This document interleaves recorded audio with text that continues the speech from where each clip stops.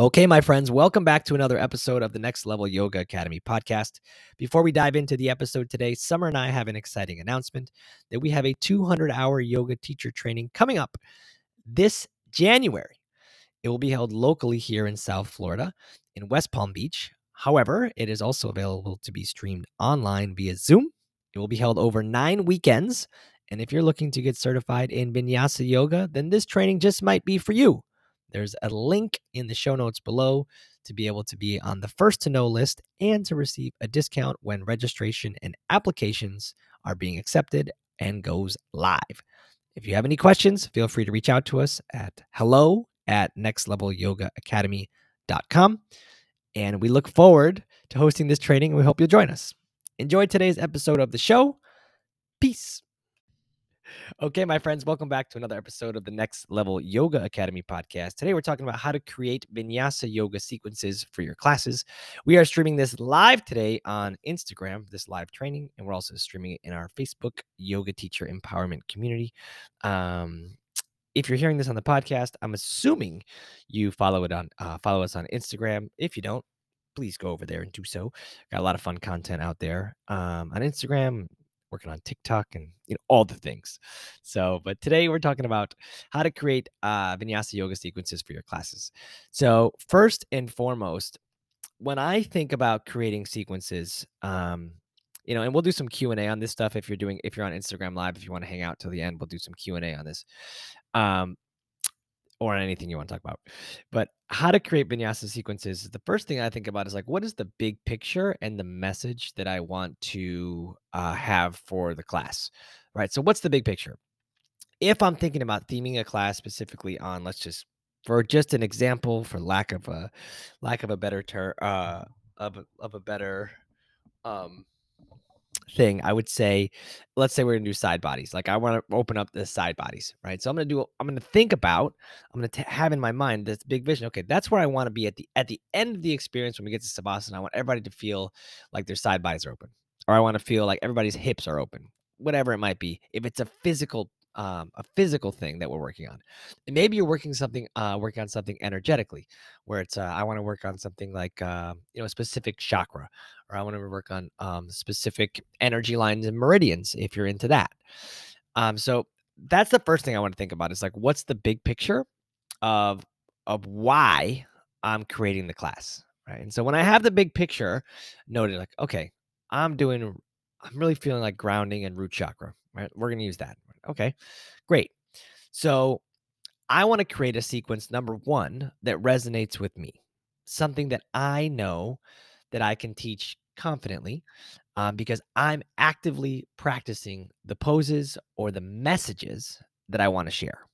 So if I'm actively practicing the shapes, if I'm actively engaging in the messaging um, in my daily life, then I know that I'll be able to create the sequence without a whole lot of resistance because I'm already doing these things. I'm already talking about grounding, centering, calming breath, maybe using different breath techniques along with the shapes that we're creating. And I'll create the sequences with grounding poses, thinking dandasana, thinking mountain pose, tree pose, shapes that are grounding, right? Root chakra. So does the sequence resonate with me? If it does, great. Then I can use that, and it'll be a lot easier for me to build the poses around a theme or a message that I am already resonating with. So does the flow and does the messaging, right, the poses you want to teach, the theme that you're creating in your mind, does it resonate with what you're talking about? If it doesn't, for an example, is would say is like, oh, I need to create a power flow for my Tuesday class, but you're not actually practicing any power yoga stuff. That's going to be really hard to create a fun sequence and get excited about it when you're not actually practicing it. So have the classes that you teach resonate with what you're thinking, feeling, and what you're actually doing in your personal practice. Makes everything flow a lot easier. Number two is, do the poses fit the vibe of the group? Do the poses fit the vibe of the group? If you want to create the a root chakra flow like we're talking about here for our example today. If you want to create that and you're teaching at a gym and the gym doesn't really, we're not at the spiritual center, we're at the gym. Um Maybe you can teach the root chakra flow just like you would at a studio, but maybe the messaging and the wording is a little bit different. You can have the same poses, but maybe you're just going to switch the words around so that the people at the gym can really feel connected to you.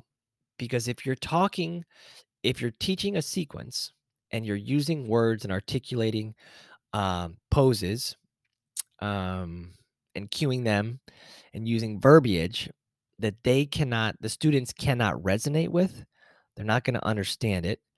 They're going to feel like it's too much and it's not hitting for them. So you want to make sure your verbiage and your lingo, however you want to say it, is connected to the audience. The poses can be the same poses. It's not what you say, it's how, well, it is, but you know that saying is like it's not what you say, it's how you say it. It's that theory that works in yoga a lot.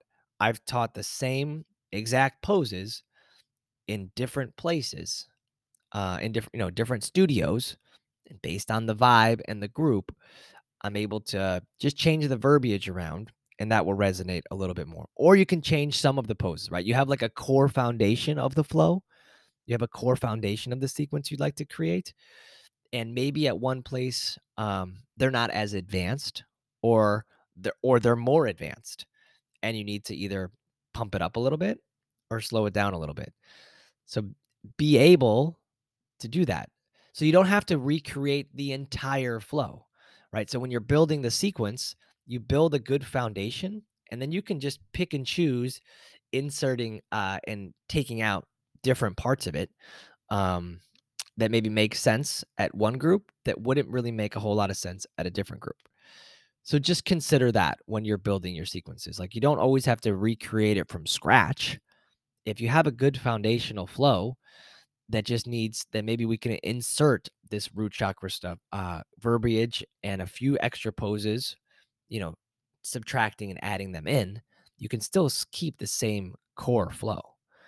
So know that too. You don't always have to create it from scratch. Number three is, we already kind of talked about this, but are there specific words or messaging that you want to incorporate? And it could go beyond just your typical, you know, inhale your arms up, exhale your arms down, walk your back foot up, tuck your hip, reach your fingers forward, those kind of like, cues as you're going through your sequence. But when you're talking about messaging, I always like to think like, in my personal life, what am I currently doing? What's resonating for me? Like, where am I at? If I'm journaling a lot about alignment, um, connection, community, if I'm journaling about those things, like, those things are probably coming out in my classes. They're probably just coming out naturally. But if you're having a specific theme or a specific sequence that you're creating, then you want to add a little bit extra into it. And so you might have to take a little bit of time, right, to put some work into it and see what exactly it is that you'd like to share about, and allow the messaging to come from within. So that's super important. Is the messaging that we're going to have for our classes when we're creating sequences is not messaging that's just like something we grabbed off of Pinterest really fast and just throw it in there. Don't do that. Don't do that. If the messaging is resonating with you, then yes. But just don't share something random for the sake of sharing something random that sounds like it would be a good idea, because there's not like a whole lot of connection behind it. Let it come from within you. And if you don't have anything within you, if like, I don't really know what to say, like, I don't really know, like, when I'm making the sequence, like, I got the poses down, but I don't really know what to say that's going to like tie it up like a nice big bow and make it pretty. Well, take that sequence and Google something. Sure, but don't just insert it right away. Take a few minutes or an hour or whatever it is. Listen to something. YouTube it. Find a few find a blog. Find someone that's like an inspirational team. Like, who do you turn to that's your teacher, right? What are they listening to? Where, or can you just listen to them specifically and draw some, some insight and inspiration from them? Because that's going to resonate with you. And when it really resonates, it comes out differently. When it resonates with you, when you're creating the sequence, it's going to come out differently. There's going to be a different level of excitement. There's going to be a different level of connection.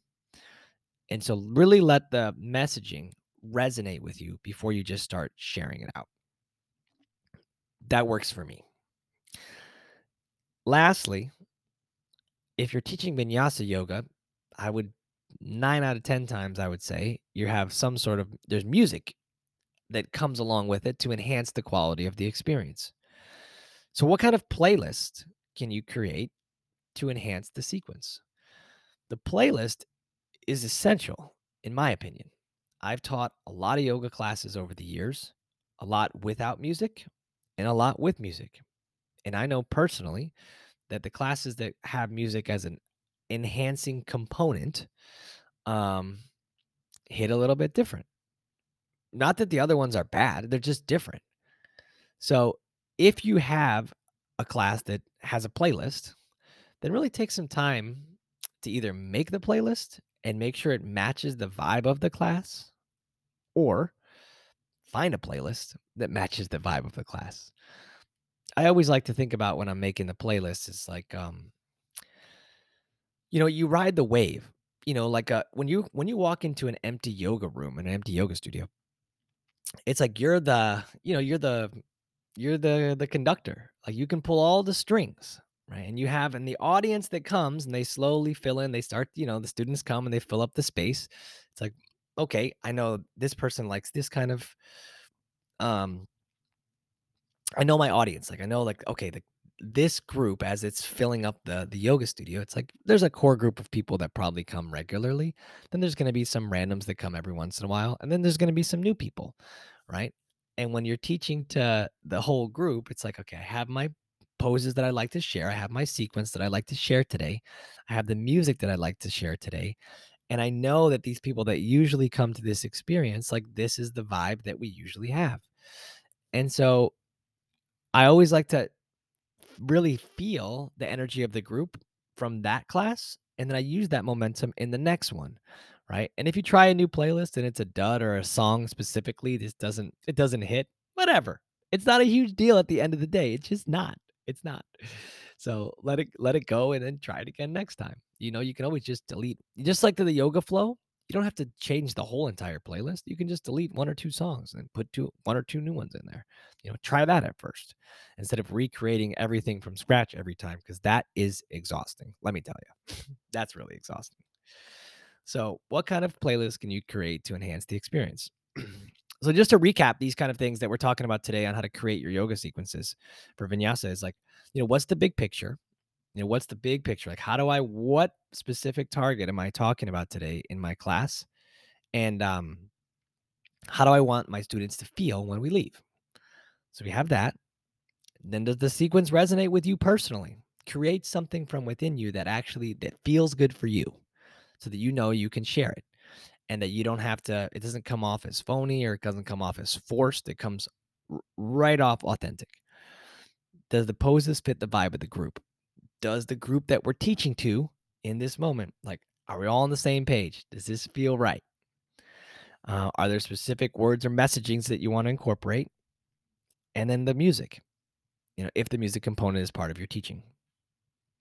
And I always like to remember these couple things. These are essential for me, especially when I'm talking to mentees and new yoga teachers. Is always remember that when you're creating sequences, um, have it as like three to five poses max on one side on the right side before you switch over to the left side. Three is a solid number. Three feels good. Five is like the most I would recommend before you switching over to the other side. Um, with the vinyasa in between, if that's what you do, or you just come back to standing and do the other side, however you break it up. But 3 to 5 poses on one side and then do the other. It makes it easier for you so you don't have to remember as much at one time. And also, it's just like if you're doing like let's just say 3 balance poses in a row, like that's a lot on one leg. Like that's good. If you're doing a lunge flow, if you did a high lunge and then a hamstring stretch, like a half split, and then even like a high lunge, a twist, or a deeper, like one balance pose from there, like a little fly. That's good. 3, and flow it out and do the other side. So just keep it simple at first, especially, and keep it safe. 3 to 5 is a good number. Make sure that you have options for beginners when you're creating your sequencing. Like, okay, do I have enough options like for the beginner? Because if all beginners show up to this class or like a group of beginners that I wasn't expecting today, can I still teach the flow that I've designed? And so sometimes you have to throw the whole flow out the window and pause that for another week because the group doesn't show up that you think's coming. But this is part of doing your homework and kind of knowing your audience. And that does happen every once in a while. But if you show up and really know your audience, you're going to be able to create something for them because you'll have been around them. Unless it's a brand new studio, then you got to figure it out. Start super basic and then build it. But keep your options for beginners always. Always have them in mind. I always, always, always have the beginner in mind with my verbiage and with the flow that I'm creating. And then number 3 would be, the counter pose of a shape, right? Have the counter pose is less intense than the preceding pose. Counter pose is less intense. And then, having your framework, if you're teaching a 60-minute yoga class, have your clock, you have your watch, have your flow, time it out, practice it, and just keep in mind, the first, 5 minutes is grounding. The next 5 minutes is just kind of moving around. Then you got 30 minutes or so of like, more energy, flowing shapes, poses, balancing poses, standing poses, back bends towards the end. Then you have your seat, that's like 30-minute chunk. You got 5 or 10 minutes of seated poses winding down. Then you have 5 or 10 minutes of on your back and savasana. That works for me. That's like a standard 60-minute kind of flow, give and take. And that's why I say 5 or 10 minutes, just depends on what the vibe of the group is and the flow you've created. But have like a general outline in your mind of like these poses, this flow is going to take this amount of time, and practice it yourself. Like practice it yourself. This is part of your work, is practicing it yourself at home. And, you don't have to say the words out loud if you're confident in the words you're saying. Just practice the flow as if it was being taught to you. Um, and then use it. So that's what I like to do. Those are things that work for me, and I've known that it's worked for a lot of the mentees that I have. Is I've shared these messages, we've built classes, and they work. They work. So that's what I have for you today, my friends. That's what I have for you today is how to create vinyasa yoga sequences. That's kind of like my template. We didn't talk about like specific poses and like, okay, first we do, cat cow, side, twist, lunge, vinyasa, Surya Namaskar A, B, then the side series, then the seated poses. We didn't do any of that today. That wasn't about like building a set. That wasn't about building the flow. This is about just being the creative elements that go behind the scenes, right? This is with you know, I guess I'm assuming that a lot of different poses that you can insert in here. If you've gone through teacher training, you have a set of shapes that you can use. It's like, and then how do you put them into the mix? So and these are the ways that I go through putting them into the mix. So I hope this was helpful for you today. I hope you found some value. And if you did, if you're on the live stream, thanks for tuning in. Thanks for your comments and your nice words. If you are listening on recording and on a podcast, on Apple Podcasts or Spotify, hope you got a lot of value out of this today. And it's always fun to share these kind of things with all of you. So I'm going to sign off on the podcast. And if anybody has any questions on the live streams, feel free to stick around and ask any questions. And we'll post this up on the podcast ASAP. And thanks for tuning in. Much appreciated always. And have a wonderful rest of your Thursday. Well, that's what it is today, August 4th, 2022. Peace, friends.